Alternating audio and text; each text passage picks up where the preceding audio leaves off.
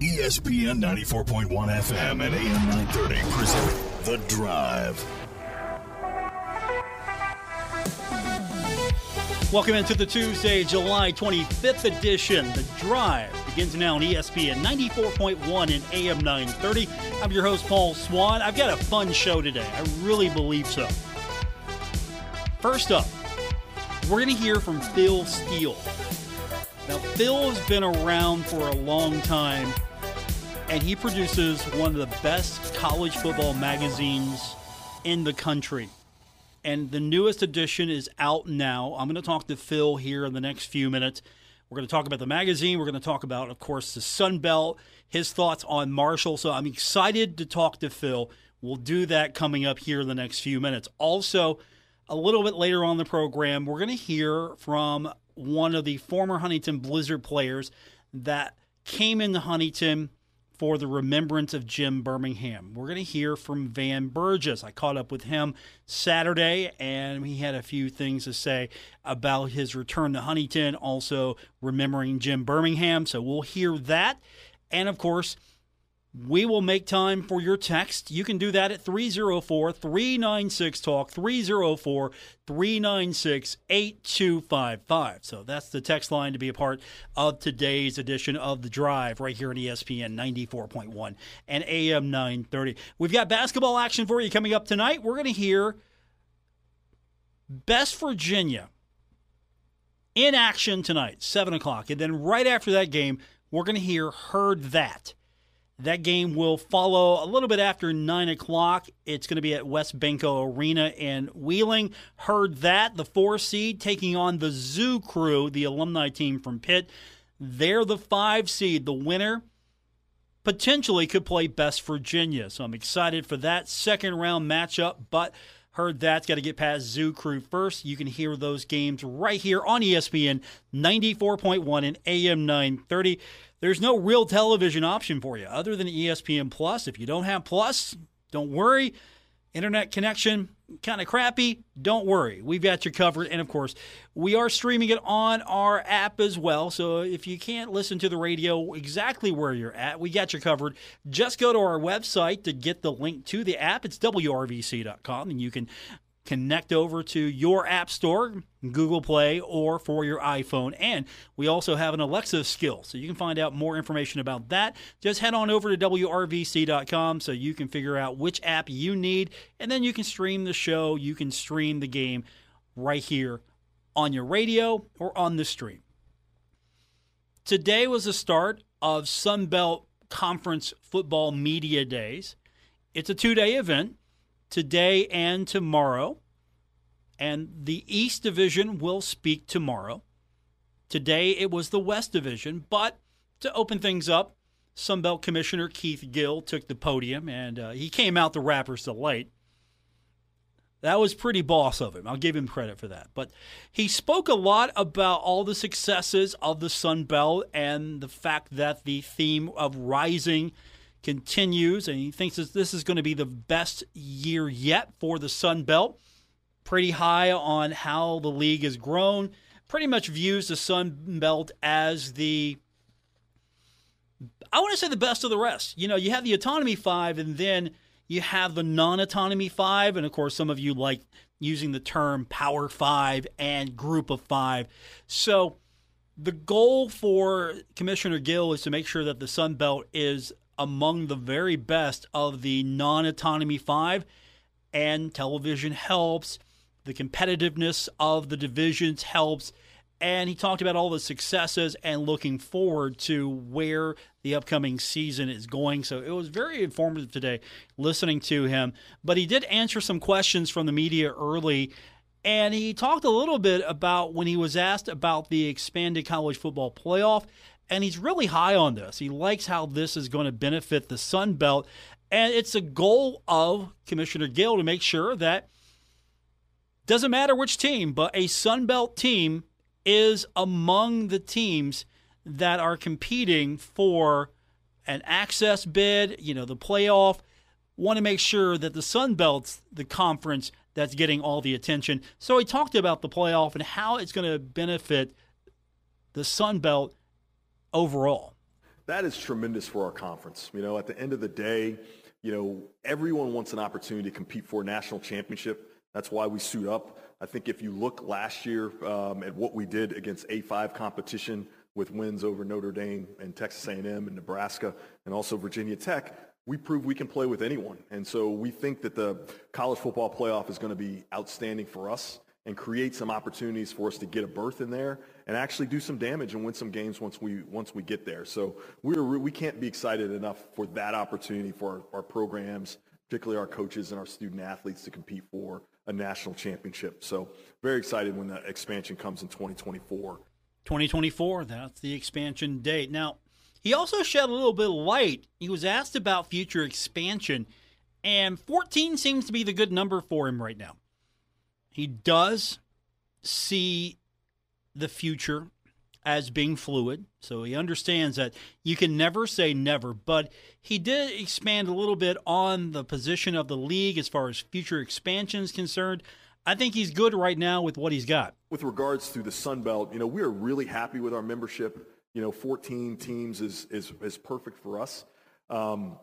Really like the commitment to success that our teams bring. Obviously, this regional footprint has been really important, establishing some great rivalries across all our sports. So we are really content and feel good about where we are, and we don't have any plans to expand.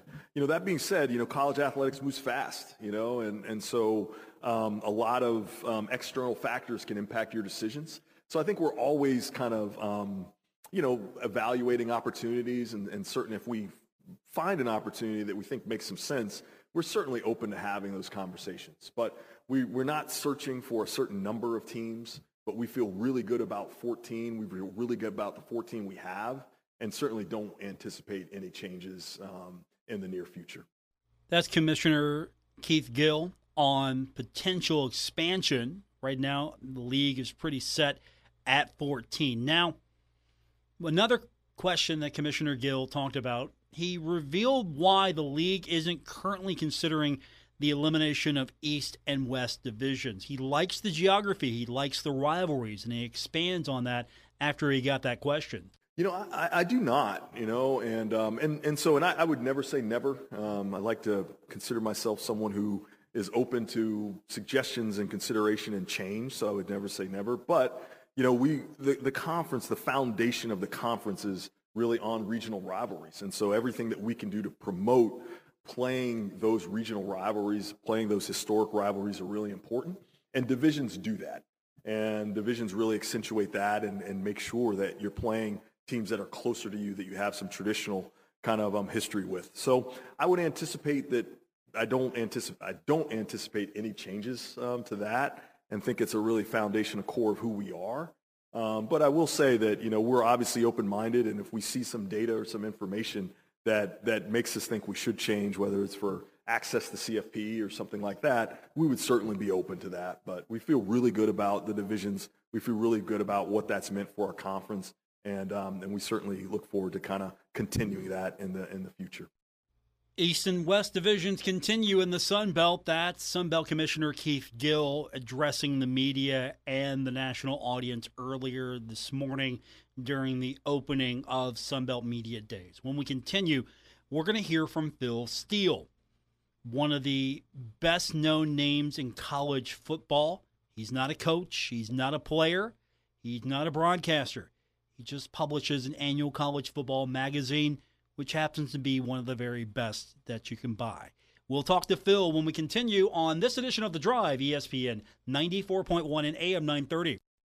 This is The Drive with Paul Swann on ESPN 94.1 FM and AM 930.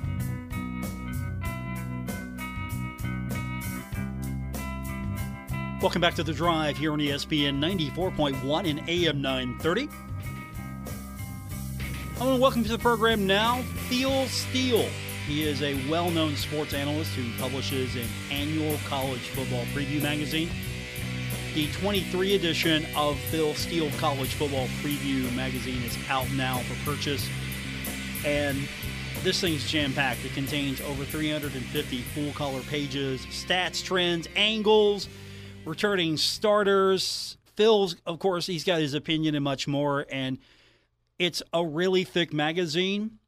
In a day and age where people don't buy magazines, Phil, I think you have single-handedly kept the print business alive. The funny thing is, everybody talks about the internet and how the internet's so fast, but I feel my magazine is 2 to 3 times as fast as the internet in a lot of areas. I mean, if you were to need a reference point on any of the 133 teams, all the information is in the same spot on every page for every team. So you know what their record was 3 years ago, what a game was last year, final score, who the leading rusher was.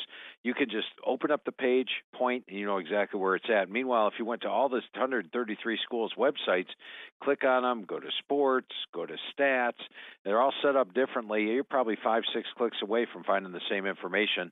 So it really is quicker than the internet. You've been doing this a long time, and you still have the passion today that you had years ago when I first started talking to you.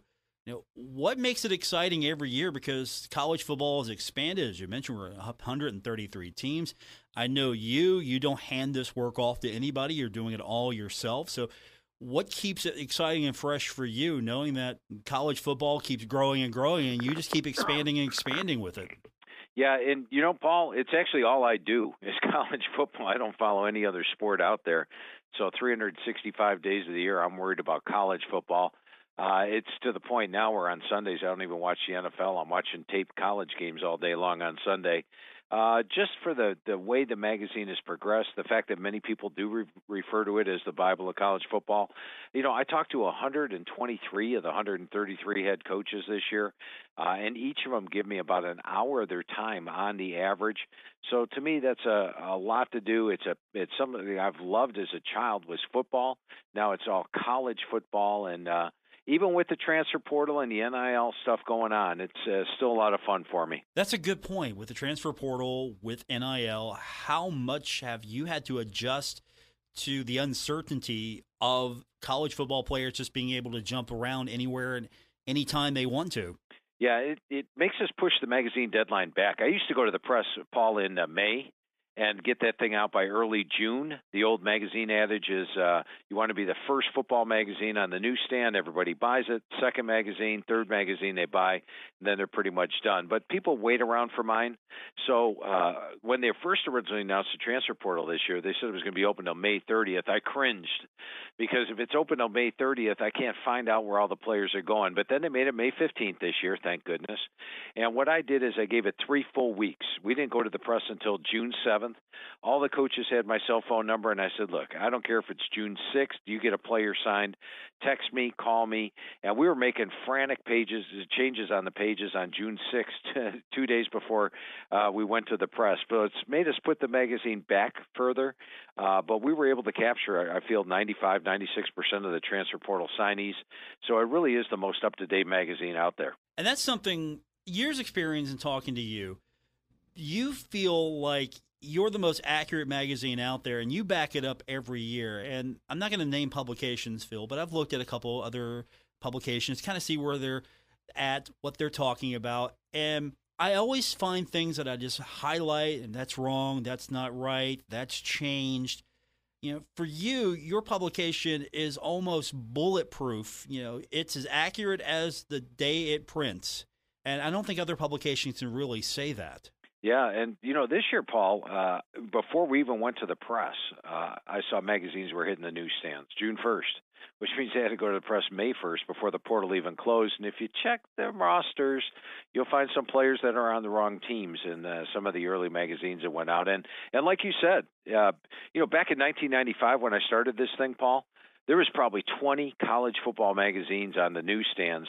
Now, what is there, 5 or 6? But we still continue to go strong, and we still have the same base of people that get the magazine each and every year and have to have it. Joining me is Phil Steele from College Football Preview. The 23 edition is out now, and you've expanded over the years. You're doing a lot more online with FCS. You also have services for people who just can't get enough college football.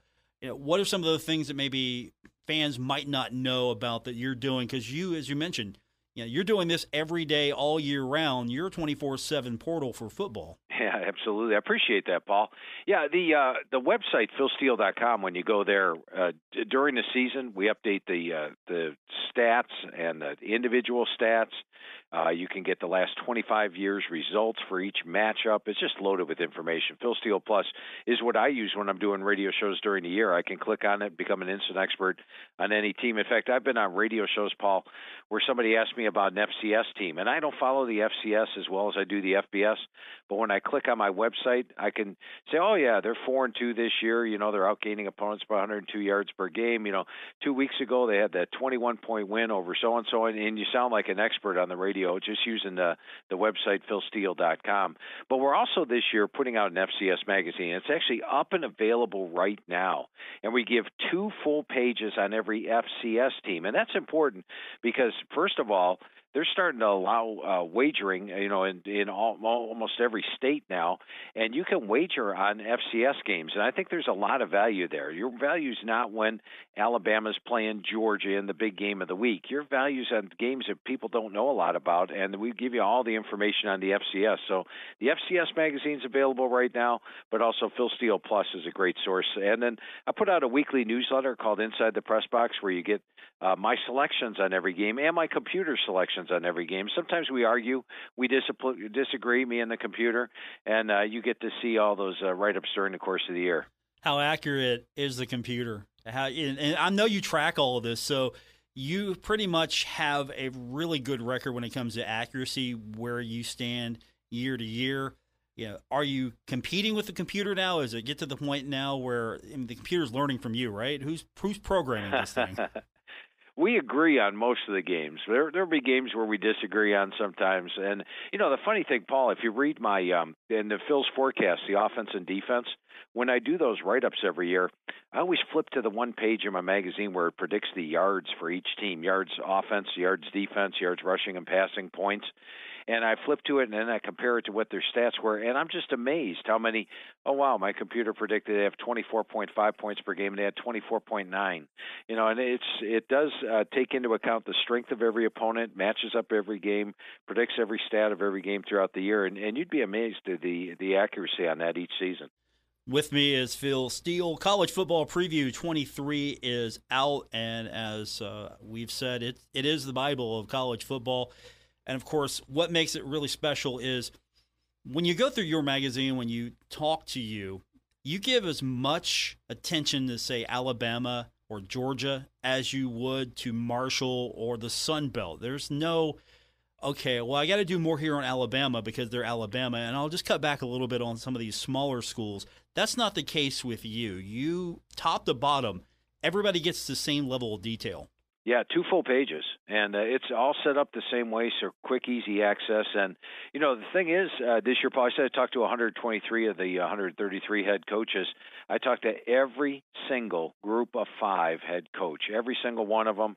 I talked to every ACC head coach. Pac-12, I missed one, which was Dion, and they really helped get my rosters in shape. And what I do for the calls, it's not your standard meet and greet. I send them over my team pages, which has every player on them, all their stats, all my notes, and I say, okay, put me in the right order, tell me a little something about the players, and then how do you feel about the position? And it's really helped us in the accuracy department. So here we go, Marshall, Sun Belt.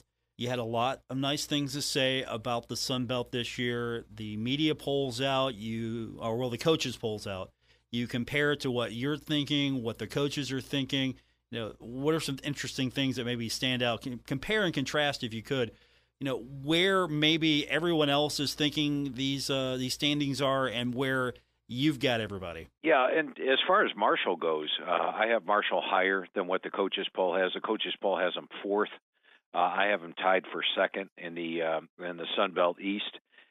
When I look at Marshall, I like the fact that Cam Fancer's back. I think he's going to be a vastly improved quarterback this year. And while they lose Kalen LeBourne, let's keep in mind, Rasheen Ali was a 1,400-yard rusher 2 years ago, and he was the leading rusher in the last couple of games for Marshall last year once he recovered from injury.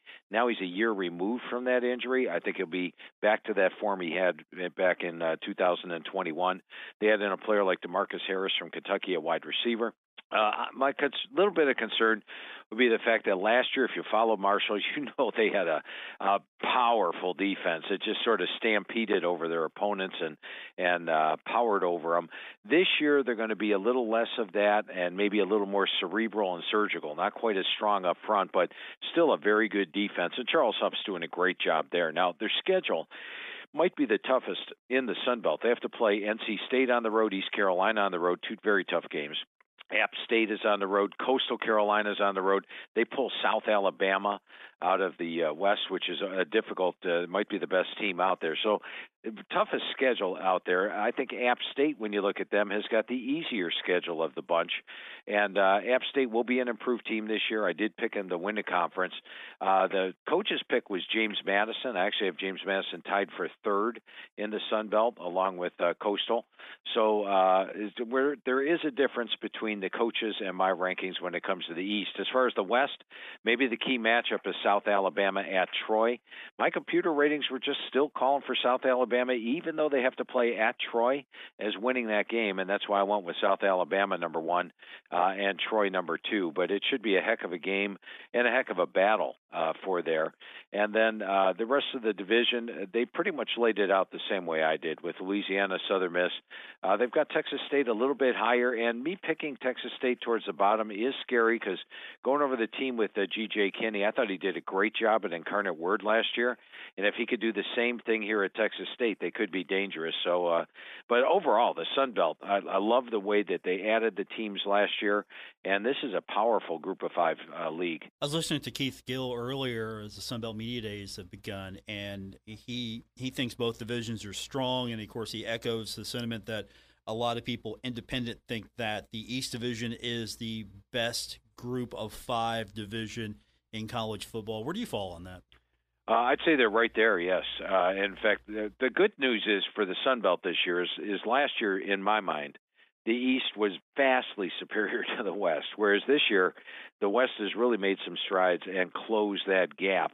But I would have to say that the East, when you look at them top to bottom, probably is the best division of the Group of 5. Is it surprising to you? You see the trends on a yearly basis, how well and how fast that the Sun Belt has really become a major player in college football. You know, a few years ago, you might have said the American was the biggest Group of 5 league. Sun Belt now probably contends for that. You know, it's just it's been amazing to think that the Sun Belt years ago, you might not even regarded them as a good football conference, and now they're among the best. Yeah. Remember when some Sun Belt teams left to join CUSA? Yeah, I was there. I remember that. Well, CUSA is the better conference by far, no doubt about it. And now look at the two conferences compared to each other. Yes, it has surprised me. If you would ask me, let's say 8-9 years ago about where the conferences rank, I would have had the Sun Belt at the very bottom, along with the MAC, those two at there, and CUSA clearly ahead of them. But now there's there's no comparison between the Sun Belt and CUSA. The Sun Belt's a better conference. Is it due to leadership? You bring in a commissioner like Keith Gill, you have strong leadership. It feels like the league gets it. It wants to move forward. And these are simple things: marketing, positioning your teams in divisions that make sense. He's doing all these common sense things. Why is the Sun Belt, in your estimation, more successful than some of the other leagues at this moment? Yeah, and part of its location, being more towards the South, I think is big because, as we know, college football is huge in the South. Then the other thing is I like the additions that they've made. When you bring in an FCS team like a James Madison, you wonder a little bit, what you're getting. But James Madison was such a proven product in the FCS, such a legitimate contender for the playoff and national title on a yearly basis. That was a great pickup. Those fans are passionate about football. They have great attendance. That's not your typical FCS team that's been added to it. So I like bringing in Southern Miss coming over from CUSA. I think Southern Miss, once again, a passionate fan base. They play at the Rock, Marshall, a huge pickup in my mind. And what we've seen is the teams that maybe were struggling a little, like a South Alabama and Georgia Southern went through a little spurt there. They are getting better on a yearly basis, and never discount ULM even with Bowden there. I think Bowden's doing a great job. They pull their upsets. They haven't won a lot of games, but they pull a lot of upsets. So I just like the coaches overall, and I do like the talent level. I think the talent level is increasing yearly. Speaking of the talent level, and we're joined by College Football Previews Phil Steele. The magazine is out now. Who do you like when you look at Marshall's roster top to bottom? Who do you like as far as some of the standouts? I know you have your Phil Steele team, but when you go across the roster, how difficult was it to maybe find a few players to put on that top list, because the talent seems to have gotten better and better in the Sun Belt? Yes, definitely. And, as mentioned, Marshall lost 7 starters off the defense. So, I mean, generally when you're putting players in a preseason magazine, it's going to be your veteran players and returning starters. I'm going to start with Cam Fancher. Fancher was not a guy that was a starter at the beginning of last year. He had his ups and downs last year, but I like the way he can run. I like the way he throws.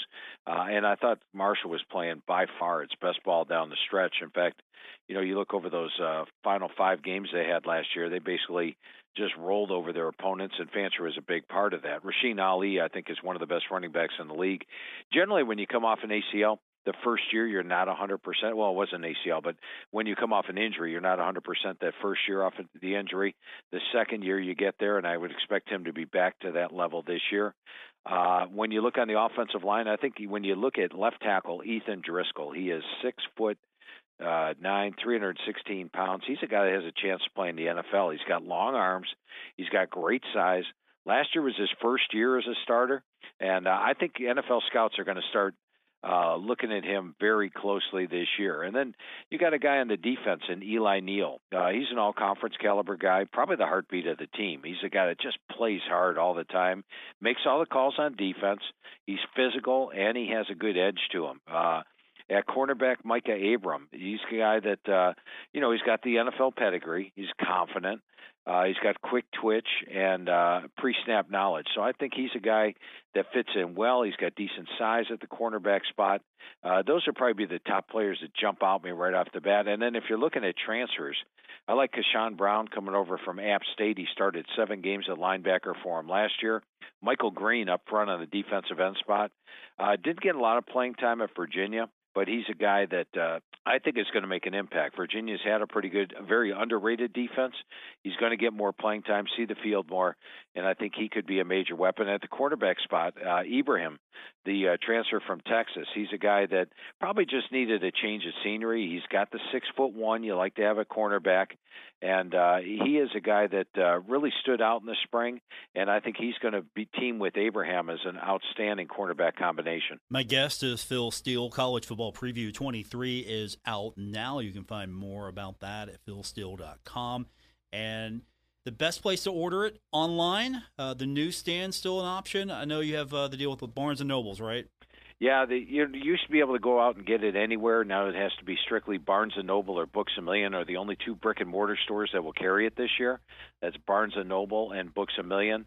And then you can go online at philsteele.com. And when you go to philsteele.com, I'm going to charge you a shipping charge, and that's what it costs to ship things. But when you get the hard copy at philsteele.com, we give you the digital magazine absolutely free. And the digital magazine is updated all the way through the start of the season. So as an example, if you go to the Northwestern team page, it does not list Pat Fitzgerald as the head coach. It lists David Braun as the head coach. So we circle players that are out for the year. Any injuries that happen during the month of August will be noted in the digital version. So you get the hard copy and the digital at philsteele.com, or my good friends at Barnes & Noble have plenty of magazines on hand. Okay, so if you want just to have it in your hands now, go to Barnes & Noble, get it, and you got it. If not, if you want the most up-to-date version, I'm not telling the Barnes & Noble people they don't have the most up-to-date version, but what you just said sold me on the website. Yeah, and it's something that you can update it, and it keeps you posted. So you could even flip to the digital, and then I like to mark up my magazine. I like to circle the players that are out, write the scores in and everything. So I use my hard copy of the magazine. It'll help you keep updated in that respect. And I think something we need to touch on briefly is when you open up the spread for the magazine, it's not this fat page of graphics and it's not filling up the space just so you can get the page. You're going to have a jam-packed piece of paper here. Yeah, if we get one complaint, Paul, they say, hey, your type size is too small, because I want to put as much information on every single page. And my common phrase here, anytime somebody comes to me with something that's spread out, I'm like, this is not a third-grade book report where we're trying to fill up space. I want information on top of information. And as you mentioned, there's no full-page pictures. There's very little advertising. It's just pretty much, and if you're a casual fan and you want a quick, easy read, you might pick up the information, pick up the magazine, open it up and say, whoa, that's just too much for me, and put it down. But if you're a college football fan, you're going to use this thing in July, you're going to use it in August, you're going to use it in September, November, October, December. You're going to use it all the way through the bowl season, and you're going to refer to it. It's going to be dog-eared at the end of the year and all marked up as well. Phil Steele, my guest. College Football Preview 23 is out now, and I encourage everyone, if you love college football, pick this magazine up. And again, Phil, I picked up a couple others just for comparison this season, and I feel like I want a refund. And that was honestly, I always try to grab just a couple others, see what others are saying, just to flesh it out. And every year I tell myself, I'm not going to do this. And I grab one, and then I regret it afterwards. I've never done that with your magazine. I appreciate that, yeah. And I think, Paul, probably by the end of the year, is yours all dog-eared? Let's put it to you this way. A lot of people want to grab it, so I have to defend it sometimes and tell them to get their own. But, yeah, it's always kind of – it looks like it's been used. I'll say that. It looks like it's been used. Nice. And it's it's a labor of love, though, Paul. It's something I work on. It takes us 7 months to produce this magazine. We start the Sunday after Thanksgiving, and it goes all the way through June 7th to put this thing out. And there are a lot of deadlines and push, and get this thing out. But at the end of the year, or when it does hit summertime, this is my favorite time of year. I just do radio shows, maybe work 50, 60 hours a week. But it's definitely a labor of love, but one well worth it. I appreciate you doing this. It's been great to catch up with you. And again, everyone, if you're interested, philsteele.com. If you want to go online and order it, or if you want to pick up a copy today, Barnes & Noble, Books A Million. But I'm not trying to tell Barnes & Noble they don't have the best version, but I think that online version is the best because, as you just said, you're updating it up until the start of the season. So you're getting the most accurate information, and you still get that physical copy if you want to mark it up. So that's really cool, Phil.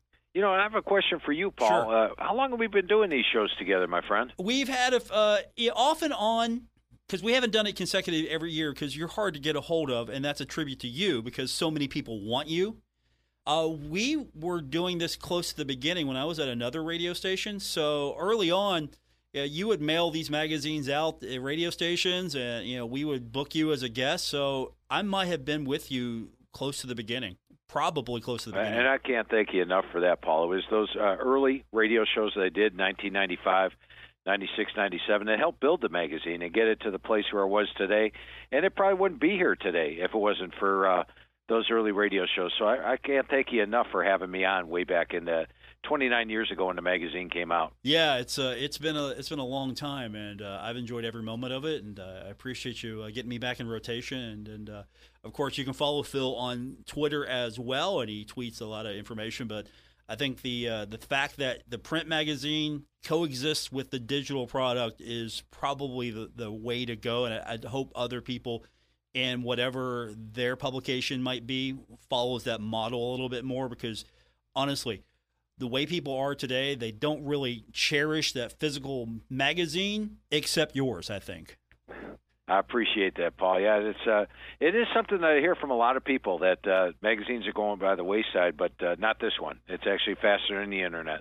Phil Steele, my guest. Thanks, Phil. Appreciate it. Hey, Paul, once again, can't thank you enough for having me on in the early years, and it's always great talking football with you. Anytime, Phil. That's Phil Steele, everyone. Phil Steele College Football Preview Magazine, now available for purchase And, of course, go to the website. The website's probably going to be the best place to get it, but if you want to get your hands on it now, Barnes & Noble, Books A Million, that's going to be the best place for you. When we continue, we're going to speak with Van Burgess. I caught up with him on Saturday. We were at an event to celebrate the life of former Huntington Blizzard captain Jim Bermingham. We'll hear from Van Burgess when we continue on this edition of The Drive, ESPN 94.1 and AM 930. This is The Drive with Paul Swann on ESPN 94.1 FM and AM 930.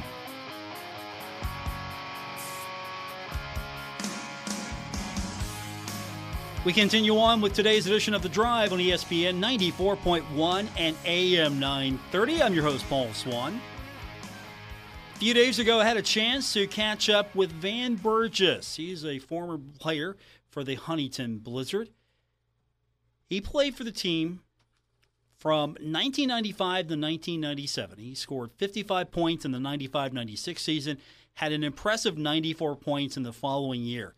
He was one of the top scorers for the team during his time with the Blizzard, and after his tenure with the Huntington Blizzard, he continued to play professional hockey for several more years before retiring. Now, recently, Burgess was at an event to remember his former teammate Jim Bermingham, who passed away at the age of 51. So this gathering brought together a lot of former Huntington Blizzard players and their families. A lot of fans showed up as well to remember Jim Bermingham because Jimmy loved Huntington, and he was the captain for a lot of these guys. So I spoke with Van to get a few thoughts on why he was back in Huntington, what it was like to be back, also his memories of Jim Bermingham. And when I was talking to these guys, I didn't want to just start out with a question. And also I was trying to just make sure I kept track of everything. I would have them, give me their name, give me their position, and when they played, if they remembered that. And it started to bring back a lot of memories. So here's my conversation with Van Burgess. Van Burgess, forward. Why is an event like this in Huntington so important? Because it's for our guy, right? I don't know if we're going to be able to do this, but obviously we wish we were here for a different reason, but we're here to celebrate Jimmy, and it's great to see some guys that we all haven't been together, some of these guys, for 27 years. So it's important for us. When you got to Huntington, what were some of the first things that came to mind when you actually got here finally? Originally, back the very first time I came here in 95 or 96, it was good weather. It was better than where I came from, so I was just excited. It was my first year pro, and I was just excited to be playing hockey and getting paid for it. So now you come back now for this event. What maybe went through your mind as you came back to Huntington? Well, my wife is from here, so we've still come around every once in a while. It's been a few years because her family's not here anymore, but I don't know. It's been a weird week for sure. Excited, and then also kind of dreading coming back, really. Because of the reason, but I wish that they had all this stuff downtown when the hockey team was here, because it probably would have had a lot more attendance. And that leads me to the next question. You come back to Huntington, you see some of the changes here. I mean, what stands out to you now that you look at Huntington? You've been here before, but you look at Huntington even a few years ago to now. What stands out to you? The whole downtown area, right around the rink. The rink looks a lot better. I don't think there was any shape to it before. I think it was just red or orange, and it was just a box, essentially. And now they got the stuff up front, and it's more enticing. It's a nice-looking building now. And the stuff around here is phenomenal. Obviously, the Huntington needed something like that. When you think about Jim Bermingham in this moment that we're all gathered at, what are some of the things maybe that you know about Jim Bermingham that maybe other people didn't get a chance to know about him when he was a player or after he moved on? That I would not. I don't know. I mean, everybody knows that he was a great guy, right? Like super friendly, always nice, always in a good mood. Probably one of the best passers I've ever played with. Just a good guy, right? Just a good dude. Favorite story? Do you have a Jim Bermingham story that you like to share? Yeah, and a lot of people forget it. When I left here, I went to Germany for a year, and then the second year I enticed him to come to Germany with me, and he was there for a month, and he's like, nope, I'm going back to Huntington, and that was it. He was there a month in Germany and gone. What was it about Germany that maybe just made him decide, no, this isn't where I need to be? I don't even know if it was just Germany, but I think it was just not Huntington. I think it would have been anywhere. He just wanted to be here.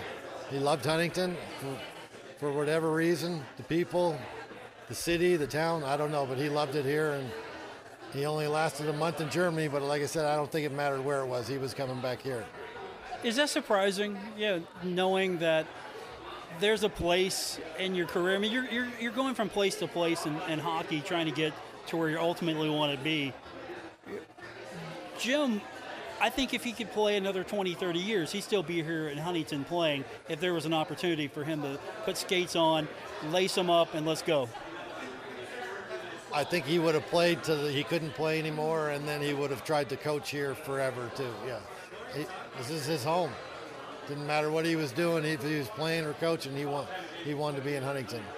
And that's an interesting point. After his playing days, he actually won a championship coaching in minor league hockey. I mean, it feels like Huntington Blizzard hockey really has sort of this pedigree of players that have gone on to do successful things, be it behind the scenes in management, coaching. Yeah, there's 3 guys here tonight that are still in hockey, and have all been very successful in doing it. One scout, Eigs won a state championship in Minnesota. They went 36-0 or something. I don't think it's ever been done before at the highest level in Minnesota. Schooley's back. He coaches Robert Morris.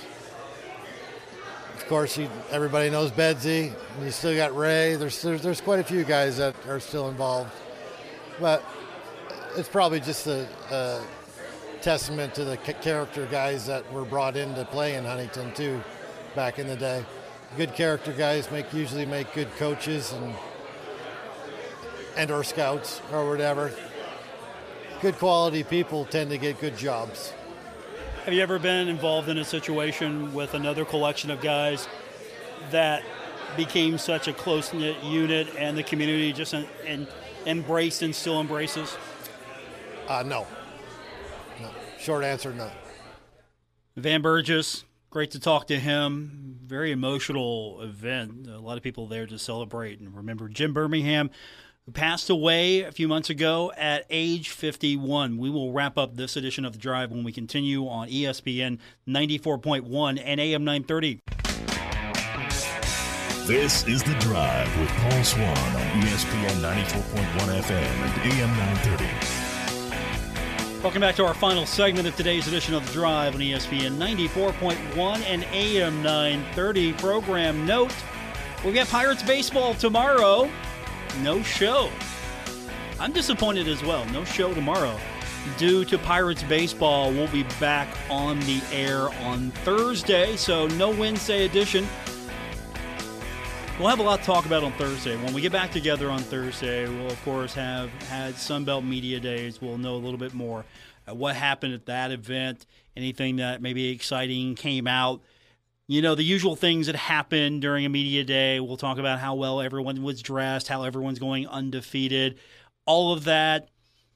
Thundering Herd, according to the coaches and the coaches poll, picked to finish 4th in the East Division, 4 out of 7.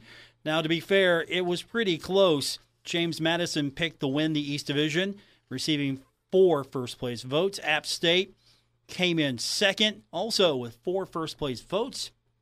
And it was like a 3-point difference there between James Madison and App State. App State had 75 points, and Coastal Carolina had 3 first-place votes and 71 total points. Marshall did get 2 first-place votes and ended up with 68 points in the poll. So a lot of people are picking James Madison. A lot of people are picking App State, Coastal Carolina, Marshall. There's no definitive leader, truly, in the East Division. We'll see how it shapes up. In the West Division, pretty much Troy ran away with it, 10 first-place votes. South Alabama, a lot of people might be surprised by South Alabama. 4 first-place votes, ended up second in the West Division. I think the West is going to be pretty strong. I don't think it's as weak as a lot of people think. I think top to bottom, the East Division's better, but top 3, top 4 maybe, pretty strong in the West Division. So that's a look at the divisions. We will get back into it on Thursday. Tomorrow during Sunbelt Media Days, we're going to hear from the head coach himself, Charles Huff. So we'll have a recap of that on our Thursday edition of the show. But I'm looking forward to that. As a reminder, once again, we got Pirates baseball coming up tomorrow in the afternoon. That's going to knock us off the air, so no show tomorrow. But tonight, you want to tune in, 7 o'clock, we've got Best Virginia in the TBT. A little bit after that, 9 o'clock-ish, we've got Heard That in the TBT. All of that right here on ESPN 94.1 and AM 930. Presented by Roosters. And that's going to do it. Thanks for tuning in.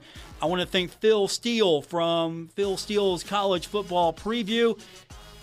The 23rd, was it 20, 21, 20? He's been doing it for like 20 years, I believe. So we're getting close to, I think we've been doing this for 2 decades with him. So that's a long time to be the czar of college football preseason publication.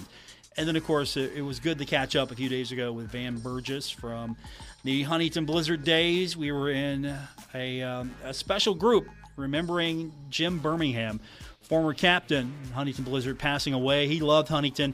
This was like his second home. Really, it was almost like his true home. So thanks to those guys for being on with me today. No show tomorrow, back on Thursday. Thanks for keeping it right here on ESPN 94.1 and AM 930. Until then, good night, everyone. WRBC Huntington, W227BS Huntington. This is your radio home for Pittsburgh Pirates baseball, ESPN 94.1 FM and AM 930.